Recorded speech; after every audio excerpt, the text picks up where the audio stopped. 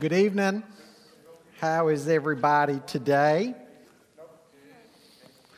I'm just having them give out some blank pieces of paper in case you want to take some notes tonight, and I'll tell you what to write down as we go along. I'm going to have you turn with me a moment to Matthew 7 before we begin in prayer. Matthew 7.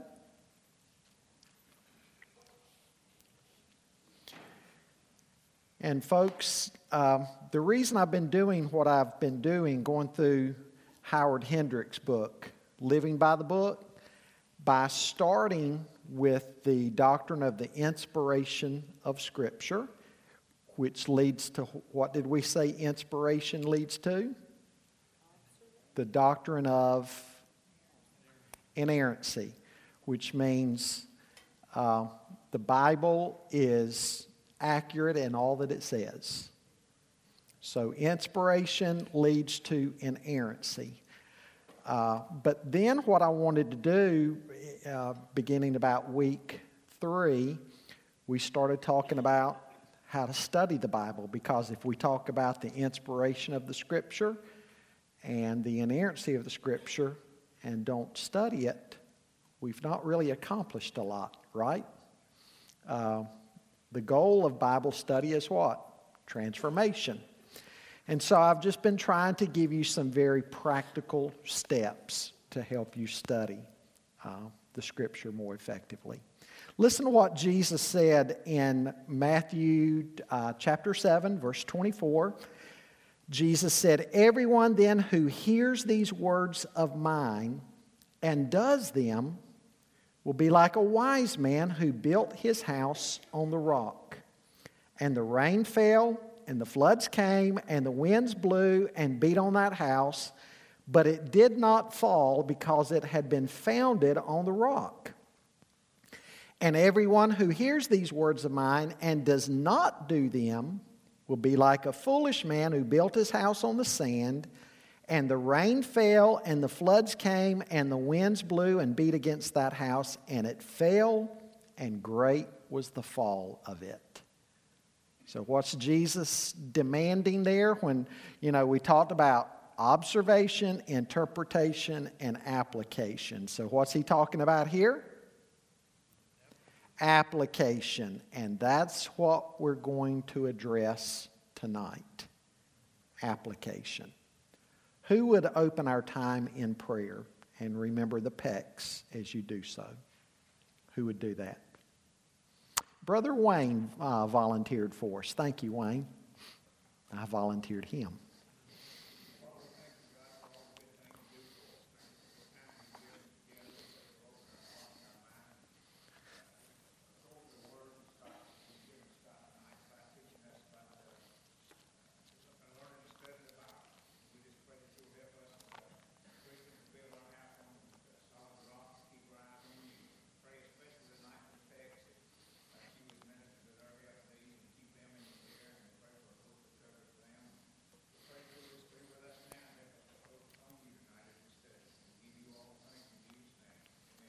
Amen.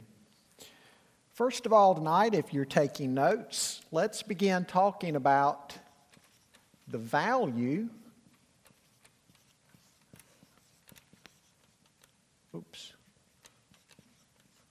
of application.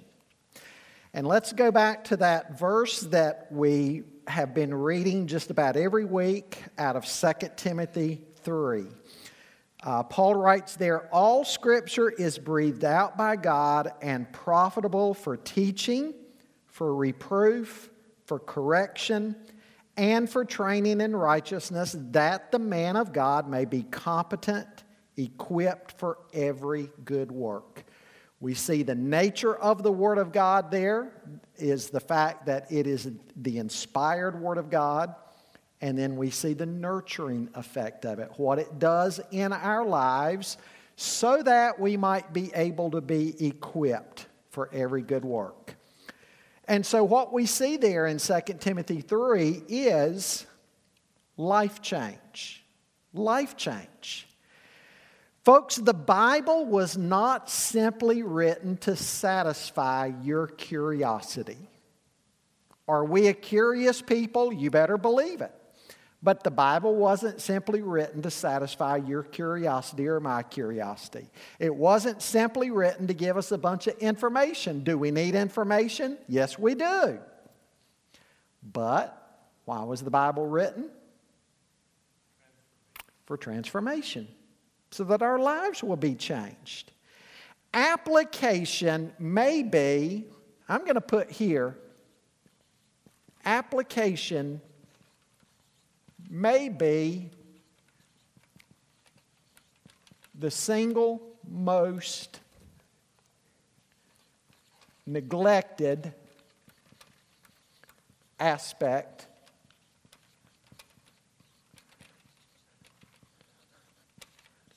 of Bible study. Application may be the single most neglected aspect of Bible study. And yet it's certainly most needed in the process.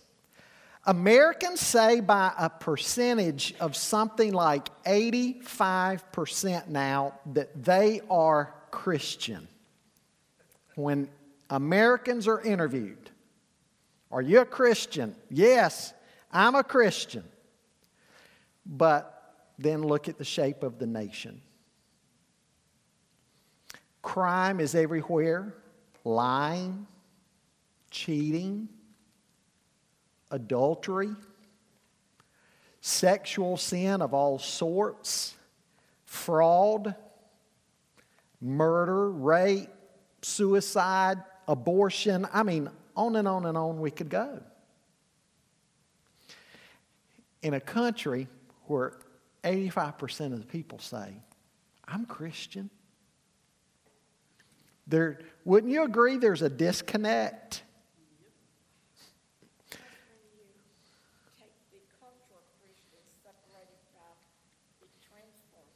Yes, cultural Christians as opposed to transformed Christians. Yeah.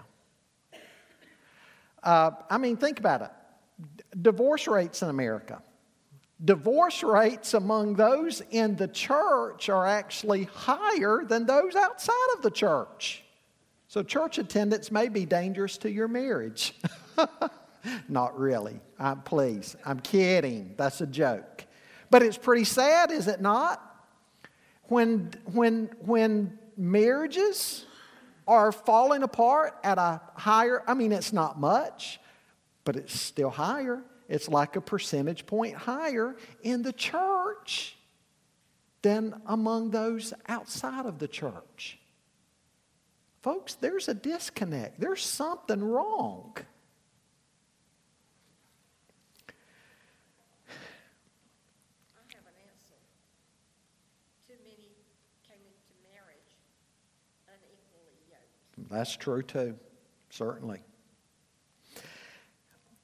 Too much Bible study begins and ends in the wrong place. It begins with interpretation, maybe, observation, interpretation, and it stops there. Now, we've seen you don't begin with interpretation. What do you begin with? Observation. You don't attempt to answer the question, what does it mean, until you answer the question first, what does it actually say? You start there. And then you move on to talking about what does it mean. But then, discovering what it means, what do you and I need to move on to do? How does it apply to my life? The whole point of Bible study is to arrive at that last point and put it into practice. Listen to what Paul says in Titus. Titus chapter 1, verse 1, he says, Paul, a servant of God, an apostle of Jesus Christ, for the sake of the faith of God's elect and their knowledge of the truth, which accords with godliness. And then over in chapter 2, verse 9, he says, I think I've written down the reference wrong there. But anyway, in chapter 2, certainly he's talking about a knowledge of the truth that leads to what? Godliness. By applying the truth in their everyday lives, he goes on in the book of Titus to say that they will adorn the gospel well with their lives. What's going to happen if somebody knows at work that you are a Christian, and yet while they know that you say that you're a Christian, maybe you've got the filthiest mouth, the filthiest jokes, maybe you're unfaithful in your marriage, on and on I could go with that. What are they going to conclude? That you're one of the 85%. That you're one of the 85%, many of who word only. But my point is, you're not going to be adorning the gospel very well, are you? Again, what's Paul say to Titus? God gives us, he supplies us with the knowledge of the truth so that we will live obedient lives and we will adorn the gospel well. Somebody may say, but I've been through the Bible 10 times. But the question is, has the Bible been through you? The Bible isn't meant to just intellectually entice us or excite us. You know, you can get mentally excited by the truth and not morally changed by it. Mentally excited and not morally changed.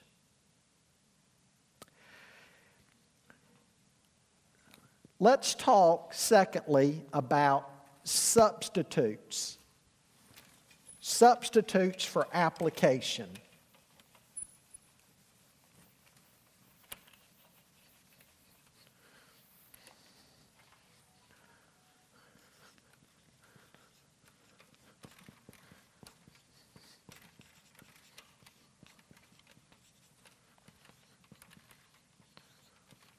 Can y'all see that okay on this board?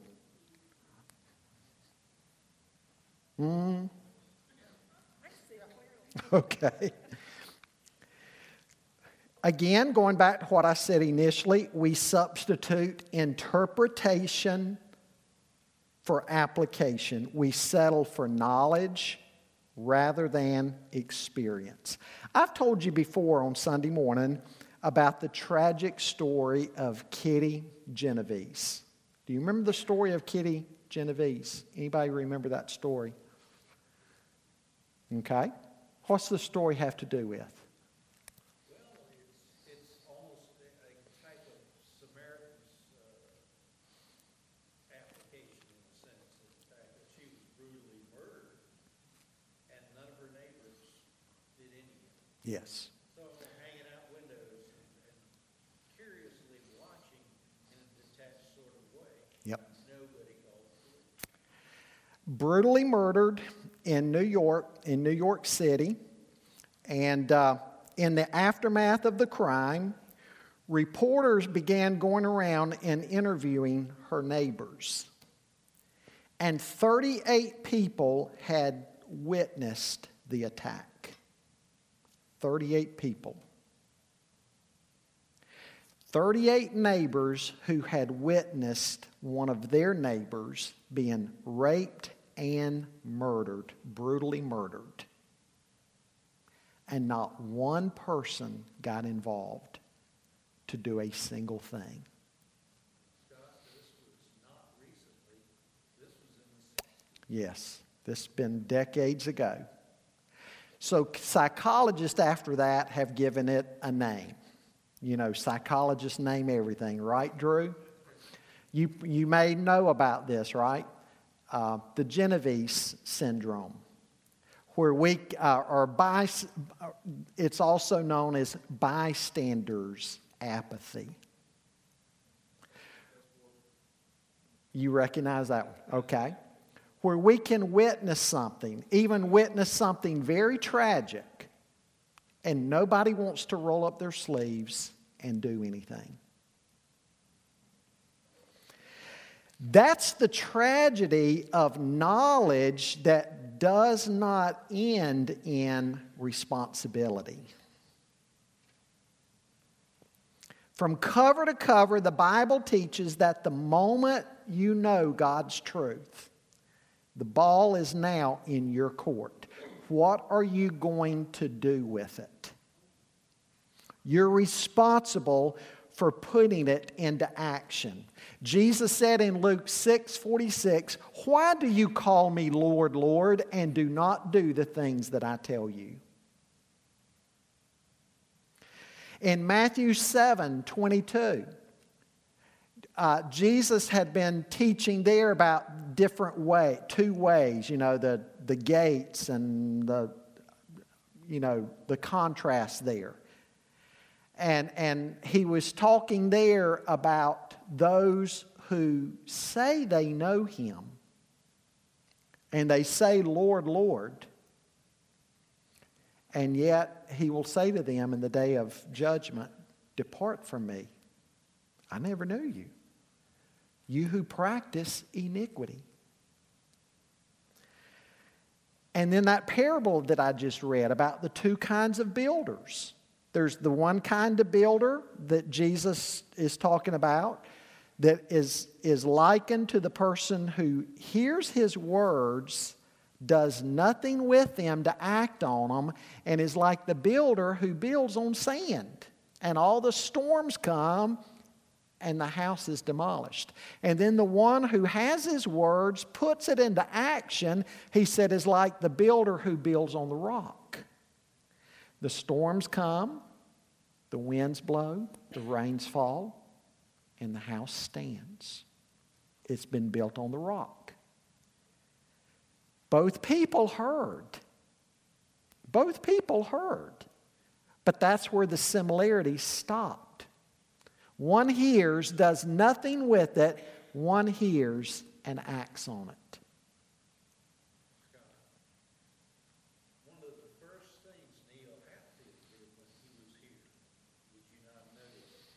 He put everybody on edge in talking about that. Talking about how many people in church today are not saved because they made a mental decision, not a heart decision, and Right. thus they approach Bible study and everything else in their lives. And what do we have? A man my age came up and was Sure. saved, right? Absolutely. How would you like to be in church 50 plus years maybe or something, and then realize suddenly you do not know the God of the universe as he requires? And tragically, it happens all the time, you know? God, we know the awfulest things. He's depart from me and never knew you. You know, Jesus gave the illustration of the scribes and Pharisees of his day. They had all the data. They had all the information. They had the prophets. They had the Old Testament scriptures. They knew all about it. But you know, one thing that strikes me, even when we talk about the birth of Jesus, when the wise men come to them and ask, "Hey, where is the Messiah to be born? Where's the Christ to be born? We've seen his star and we've come to worship him." They're able to give the wise men all of the right answers, but they do not even go themselves to investigate. That story has always blown my mind. They knew they could, and here are men who are saying, "We've seen this star." They don't even bother to go and investigate for themselves. You might say that their knowledge had created a lack of responsibility in them. No wonder Jesus said to his disciples, "Unless your righteousness exceeds that of the scribes and Pharisees, you will not enter into the kingdom of heaven." Their righteousness was external. It was based on facts, but there was no life change. They had God's truth. They just didn't do anything with it. Well, we substitute superficial obedience for substantive life change. We substitute superficial obedience for substantive life change. This is where we apply Scripture to those areas that suit us and then leave other areas untouched.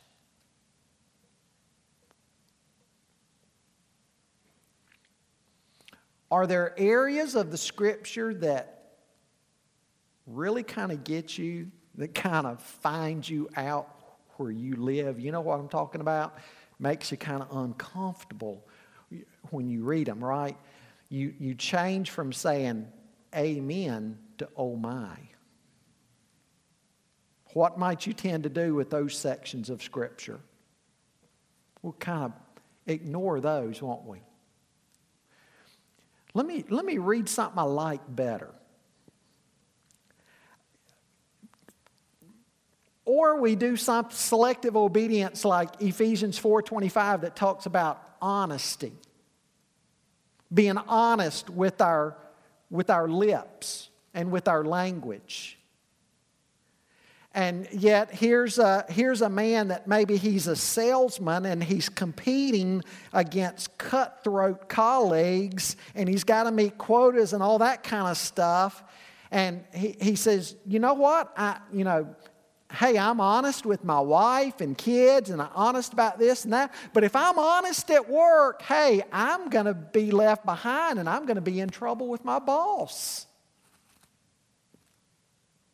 Selective obedience. We also substitute rationalization for repentance. Rationalization for repentance. Anytime we start saying, but you don't understand what I'm up against, you can know that the next thing out of your mouth is going to be a rationalization, right? When you know God is wanting you to change, maybe somebody, a friend or a family member even points it out and you say, but you don't understand my situation. That ought to be a telltale sign. We substitute an emotional experience for a volitional decision. An example there, we love the Sunday school teacher who can pull our chain. We go to his class or her class, we're overwhelmed with the lesson. We go up afterwards, say, that's one of the best lessons I have ever heard in my life. 2 days later, ask that person, what was the lesson on? And they struggle to tell you. I've actually done that with people before. Going out to eat with meeting other people, going out to eat, who go to different churches. Man, our preacher preached the best sermon today. Oh, really? What was it on? I kid you not. I'm thinking of a very specific occasion. What was it on? And the woman turned to her husband and said, I was just telling him about the sermon. Oh, man, yeah. Scott, that was the best sermon our preacher preached today. And she looked at him and said, what was it on? And he was kind of like, neither one of them could tell me what the sermon was on that they had just left from hearing 30 minutes earlier, and they said it was the best sermon they'd ever heard in their life. Amen. Dave's amening me. What happens in a case like that? We make an emotional decision.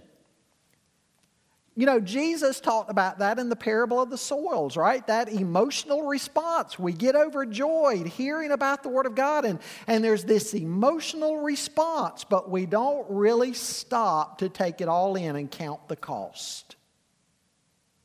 Oh, it touched our hearts. It made us cry, or it made us laugh, or it made us feel good, but it just didn't change us in any way. If you leave church or you leave Sunday school and the Word of God doesn't touch you in some way to help change you or grow you or transform you, there's a problem. Howard Hendricks tells one time when he was preaching on the importance of Christians evangelizing the world and beginning right where they are. And he said there was a young couple in his congregation. They went home and they had lunch and they put their small kids down for a nap. They went back into their living room. They got their Bibles out and their notes on that message again. And they began poring over what the pastor had said about the Great Commission and applying to them and how they need to take the gospel to the world. They looked out the door and they saw a neighbor there, and they knew he didn't go to church. They suspected he was lost. He was out mowing his grass. And they made a decision that afternoon. That man went over and talked to him and invited he and his wife over. They struck up a friendship with that couple right across the road from them. And several months down the road, they had the opportunity of leading that couple to faith in Christ. Because, see, they went home, and that sermon on the Great Commission, they started talking together. What are we going to do with that? How are we going to apply that? When they saw that guy across the road. What do you call that? That's application. They didn't make just an emotional decision. They purposed they were going to do something with it. You know, you hear a sermon on prayer. What changes are you going to make in your life on a daily basis so you can give yourself to the privilege of prayer? What kind of disciplines are you going to restructure anything in your day so that you can pray?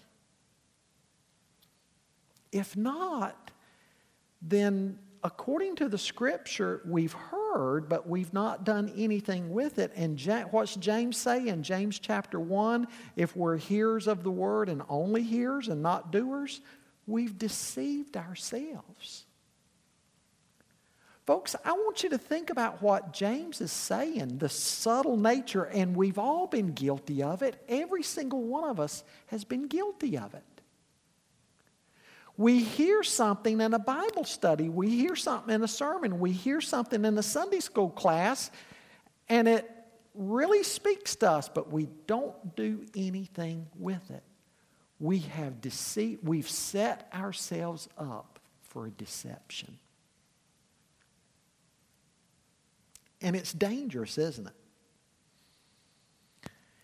If that's our practice, we hear something, we don't make real life change with it, and that becomes kind of a habit in our lives,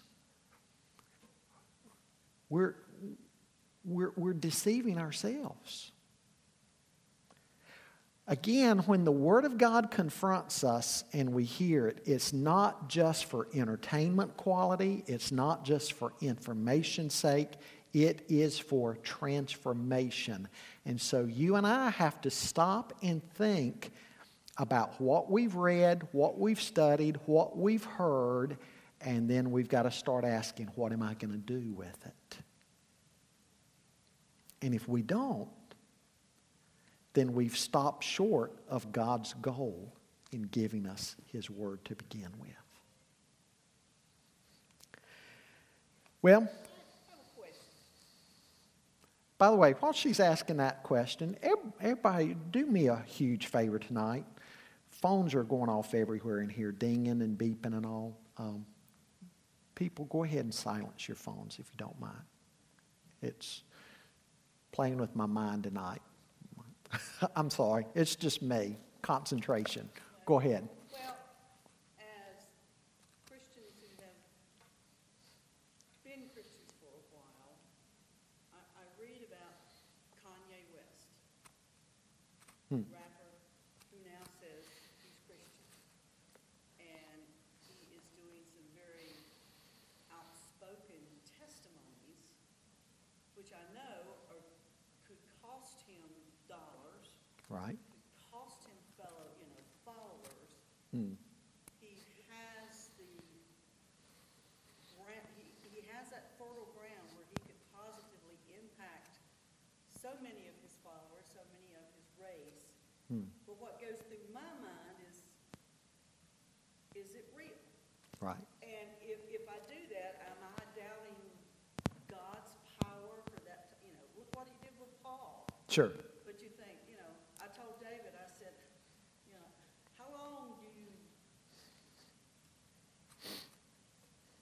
keep your mouth shut, I guess, and say, or how long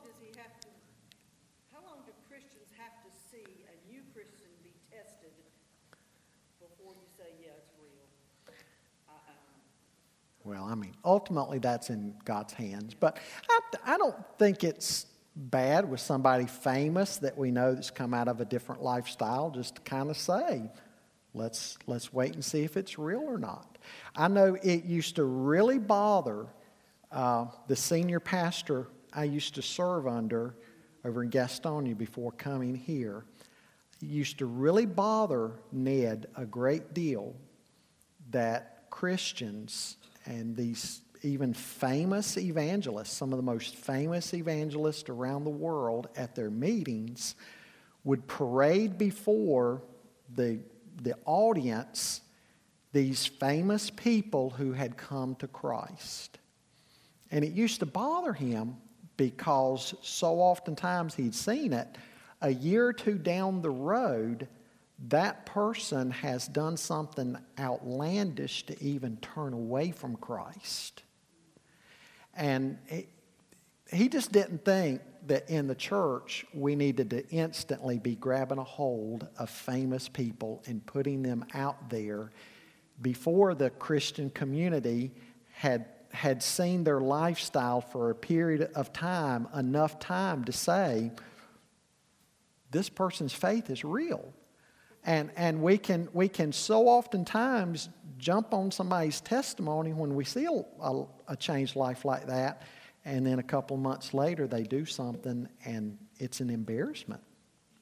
Unfortunately, we don't have young children in the house anymore, but I do wonder, what does a parent Sure. have a child or teenager who is a great fan, just look what he's doing, and then, Yeah. what do you tell them? Sure. Well, it's just like a parent with their own child if they come to faith in the Lord.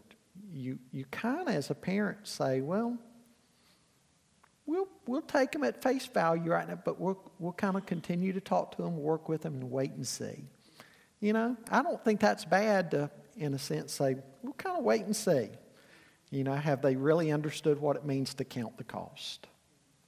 But anyway. Well,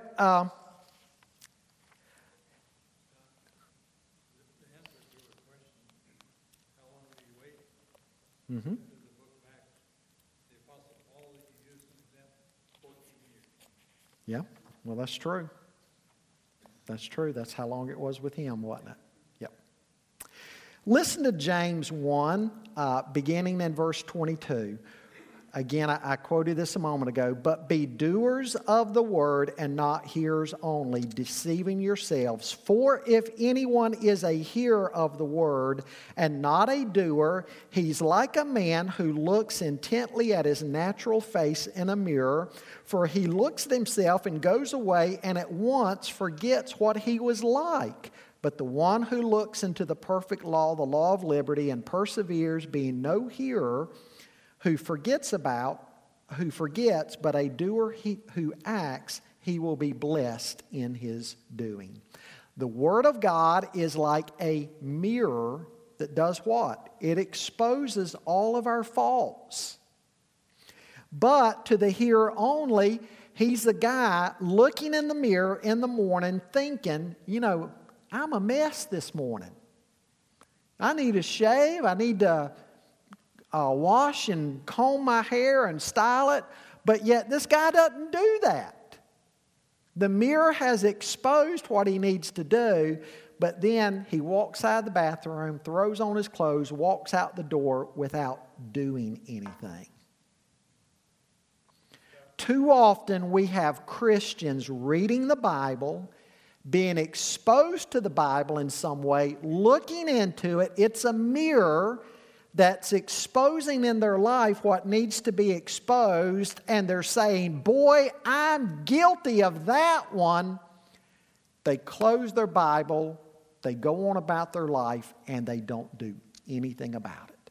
They're just like the person who's looked in the mirror, and that's all they've done.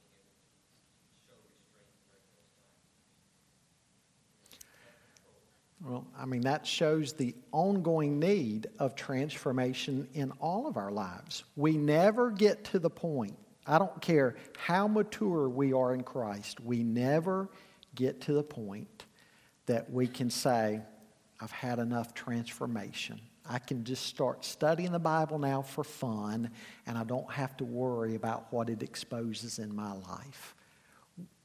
We constantly need transformation.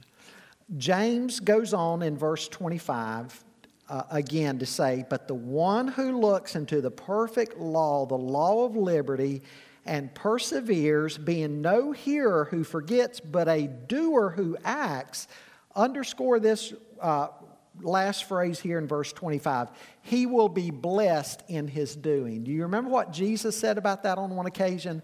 In the upper room, when he washed the disciples' feet, he took the towel and the basin of water, and he said, I've given you an example of how you need to serve one another. What did Jesus end by saying? You'll be blessed if you do it. Jesus had just given them the illustration of what to do. And remember, Simon Peter objected, Lord, you're not going to wash my feet. And Jesus said, well, if I don't wash you, you don't have any part with me. And Simon Peter said, well, not my feet only, but my head and my whole body. And Jesus said, well, he who's had a bath doesn't need that, just needs his feet washed, coming in off the dusty roads back then wearing sandals. But then Jesus went on, like I say, that unit of Scripture, he closed by saying, you call me Lord, and so I am. And you know that a servant is not greater than the master. If you've seen the master wash your feet, you will be blessed if you obey what I've told you.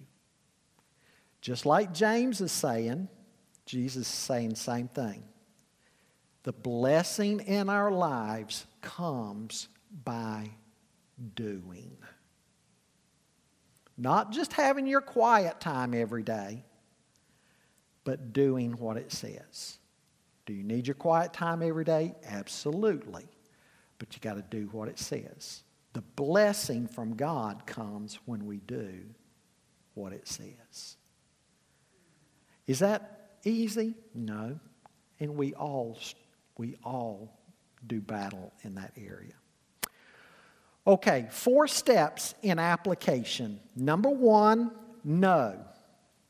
Know. If you want to apply the Bible, you need to know the text. Again, this goes back to understanding it.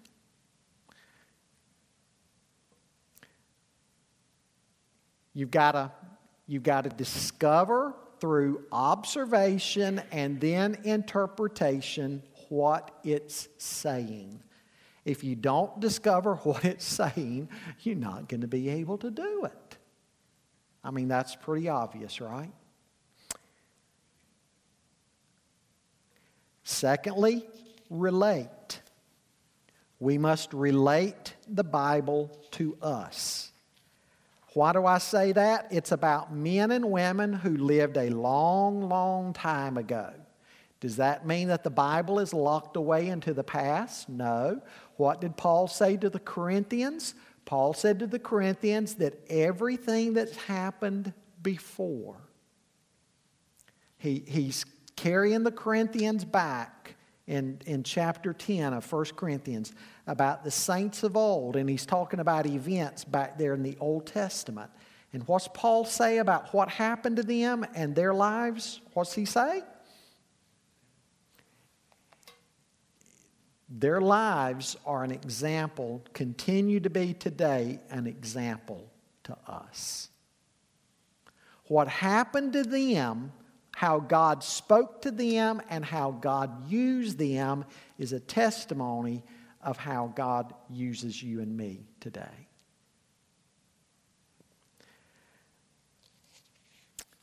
He said to them, the things written are for our benefit. And so the Bible speaks about a new relationship to God. It speaks about a new relationship that we have to others once we become believers. The Word of God exposes your sin. It gives you promises. It gives you commands. And it gives you examples to follow. It gives you all of those things. Again, it's the relationship to Him, the relationship to others. It exposes your sin.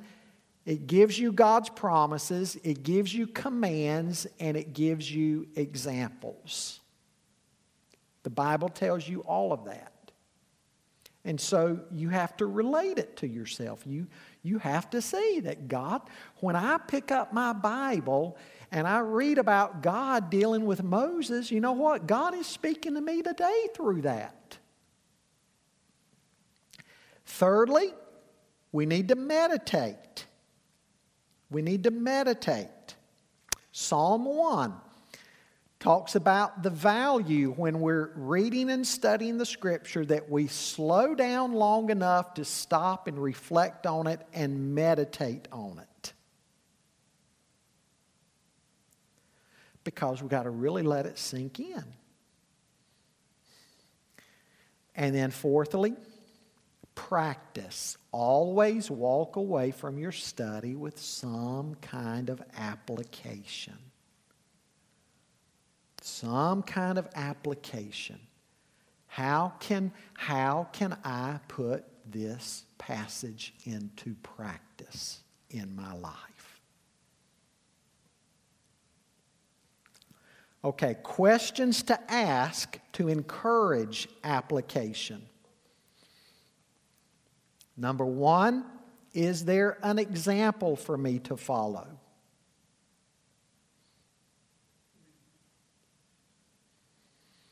Okay. Back up before number one, after number four. Okay.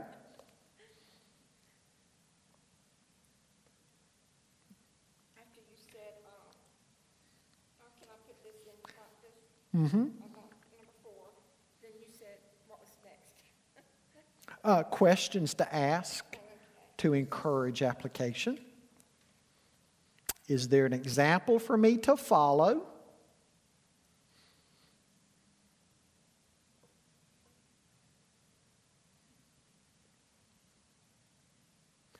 Secondly, is there a sin to avoid?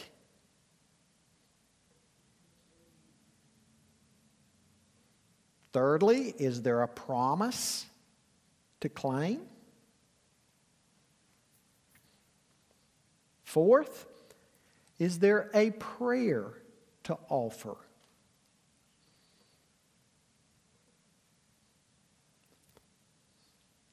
Fifth, going too fast? Is there a promise to claim?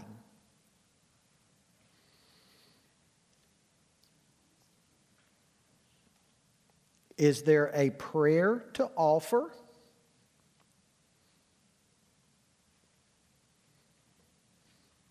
So, for example, how could that Bible passage you're reading, how would that passage impact your prayer life? If you're praying about things in that Bible text, how can that Bible text there help you in your prayer? Does it have a light to shine on how you pray so that you will be praying biblically? Fifth, is there a command to obey?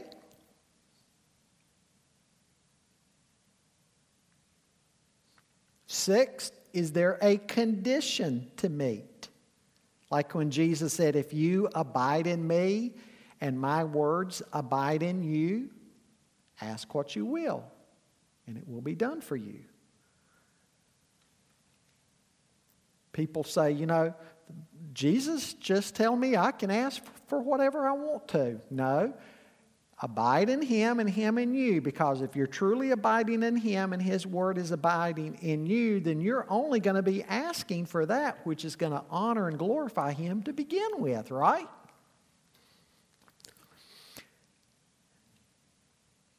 Seventh, is there a verse to memorize?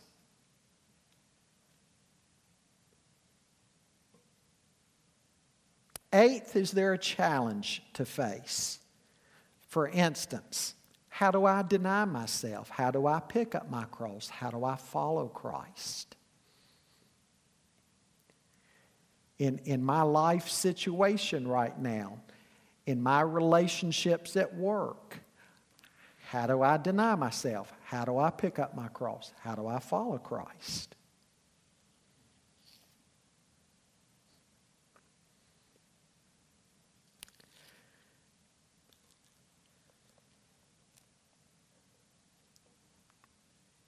Moving on. You okay if I move on? Okay. Think also about principles. Principles are wonderful things. And what I mean by that is this. Understand that the Bible does not address every specific situation that you will ever face. It does in principle form. But what I mean by that is if the Bible, if every scenario you ever faced, if there was a chapter and a verse on that thing specifically with your name on it, all the trains and trucks in the world could not carry the Bible big enough to include all that. Larry's looking at me confused.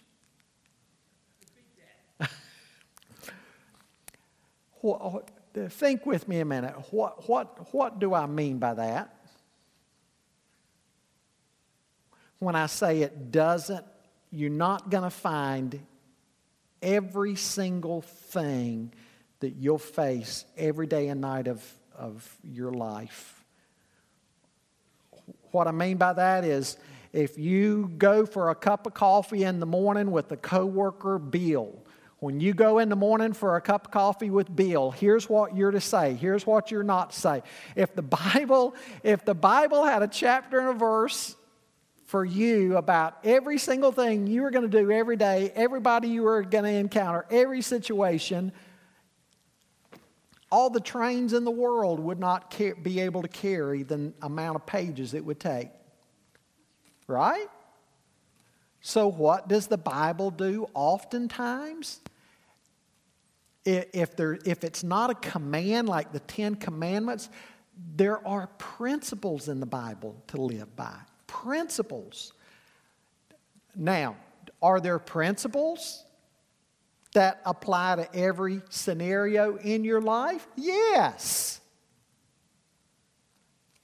But I just simply mean Oftentimes, you have to uncover in a text what the principle is in that text that God would have you to live by.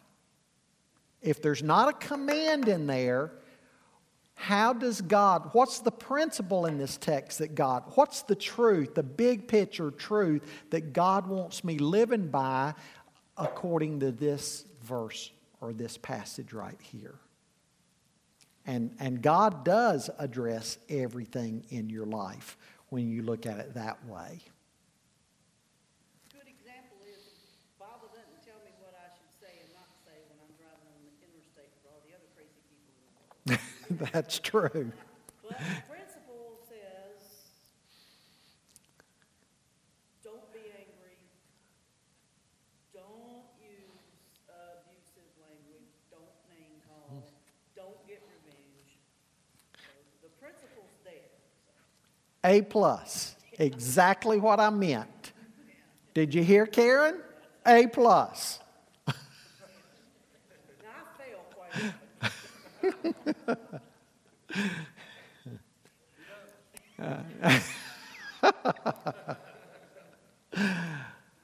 Okay. Procedures to keep in mind as I seek to apply. Procedures to keep in mind as I seek to apply. What is the doctrinal teaching of this passage?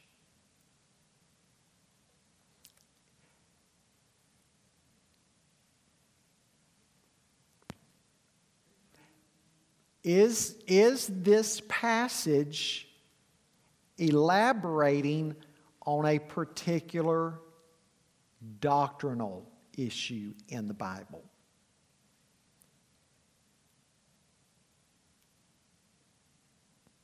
Secondly, have I consulted the whole counsel of God on this topic?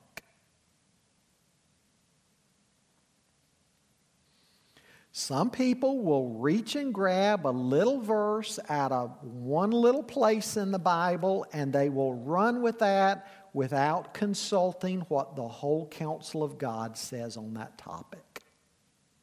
And that's dangerous to do. That's why we have cults. Yep, exactly. A third procedure to keep in mind. Am I reading a preconceived bias into my application? Am I reading a preconceived bias into my application?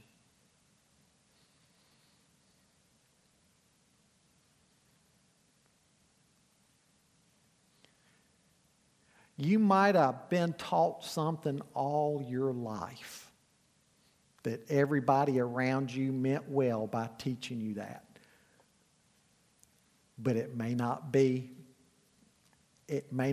accurate up next to the Scripture.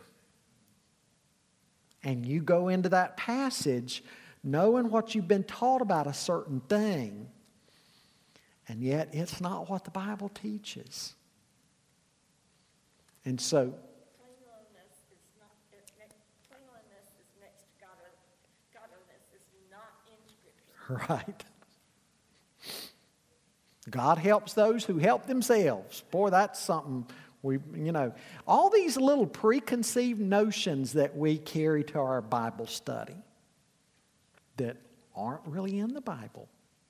I think about my mother, when I wanted to, my sister and I felt like I needed to get closer to her. She was not Christian.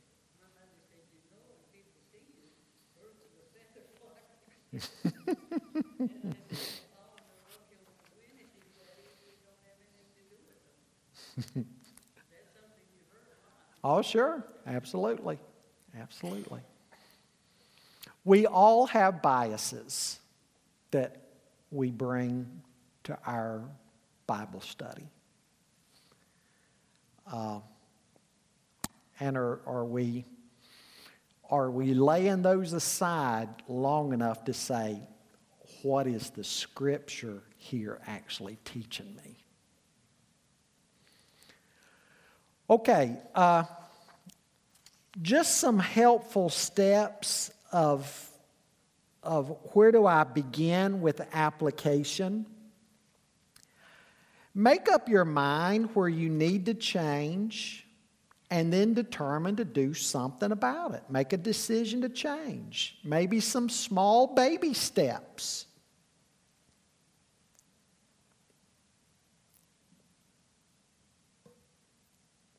Have some clearly defined action steps.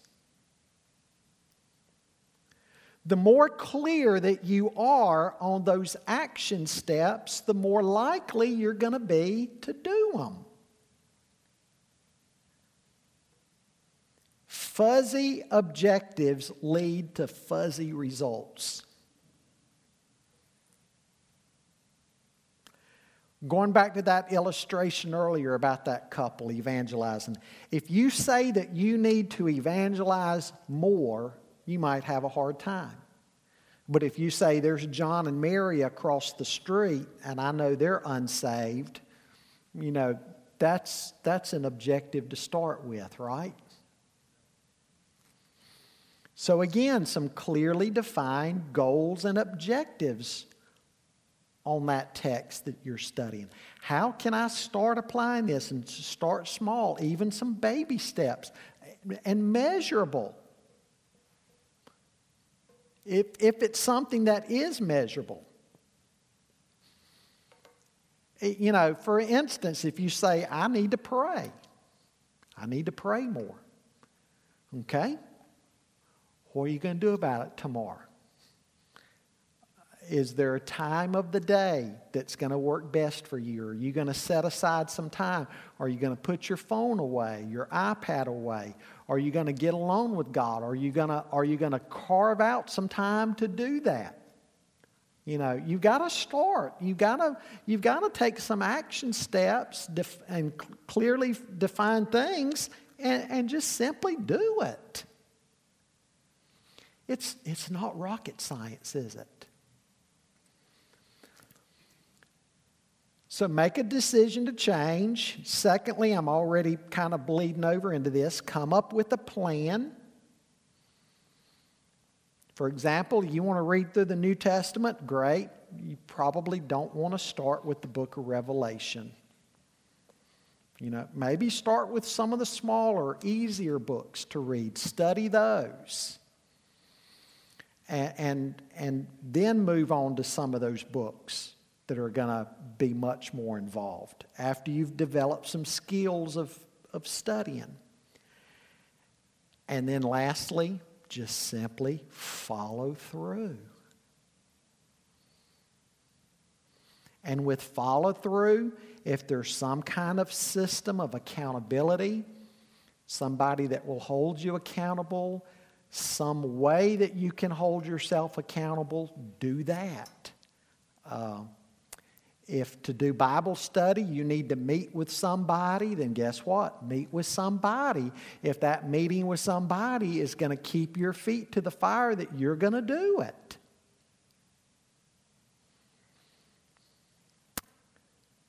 So follow through. Now, folks, I don't know if you get much more elementary than what I've given you tonight, right? Very basic. Kindergarten, just ABC type stuff. Any questions or comments? We always run out of time. I've got more material than I can share with you. I was just looking, we go into next first of the year. Well, we're not done yet. We've got next Sunday night, and then we'll be done, so we'll need to wrap up. But again, observation, interpretation, and application. You're not done until you've done application. What are you going to do with it? Because again, if you're here only, what have you done? According to James, you've deceived yourself. You've deceived yourself. Bible study and Bible knowledge can make us feel good. But then have I done anything with it? I can say, in this church, if you don't know how to study the Bible, at least if you're a woman, you got no excuse. That's true with all the... Bible studies, as the women's ministry puts out there, different types of Bible studies. Yeah. If you say, well, I don't know how to do that, that's because you didn't get off your hiney and go to Bible study. Because it's there. And they're there with some very good teachers. And Yeah. teach you how to do it. Absolutely. Now, folks, one thing I've been struggling with, there is so much more in this that I have time to tell you on Sunday nights. Everything I've been telling you in here comes out of this book, Living by the Book, by Howard Hendricks. Howard Hendricks and his son, William Hendricks, wrote this. It's a great resource. And everything I've told you, every point I've given you is in this book, and there's probably a page or two more on each thing I've given you in here. And he's going to go into greater detail showing you how you can do some of this, okay? So I would encourage you, go on Amazon.com and get Living by the Book by Howard Hendricks, and the little mailman person will bring it right to your doorstep, Okay, let's close in prayer. Father, we thank you for your word.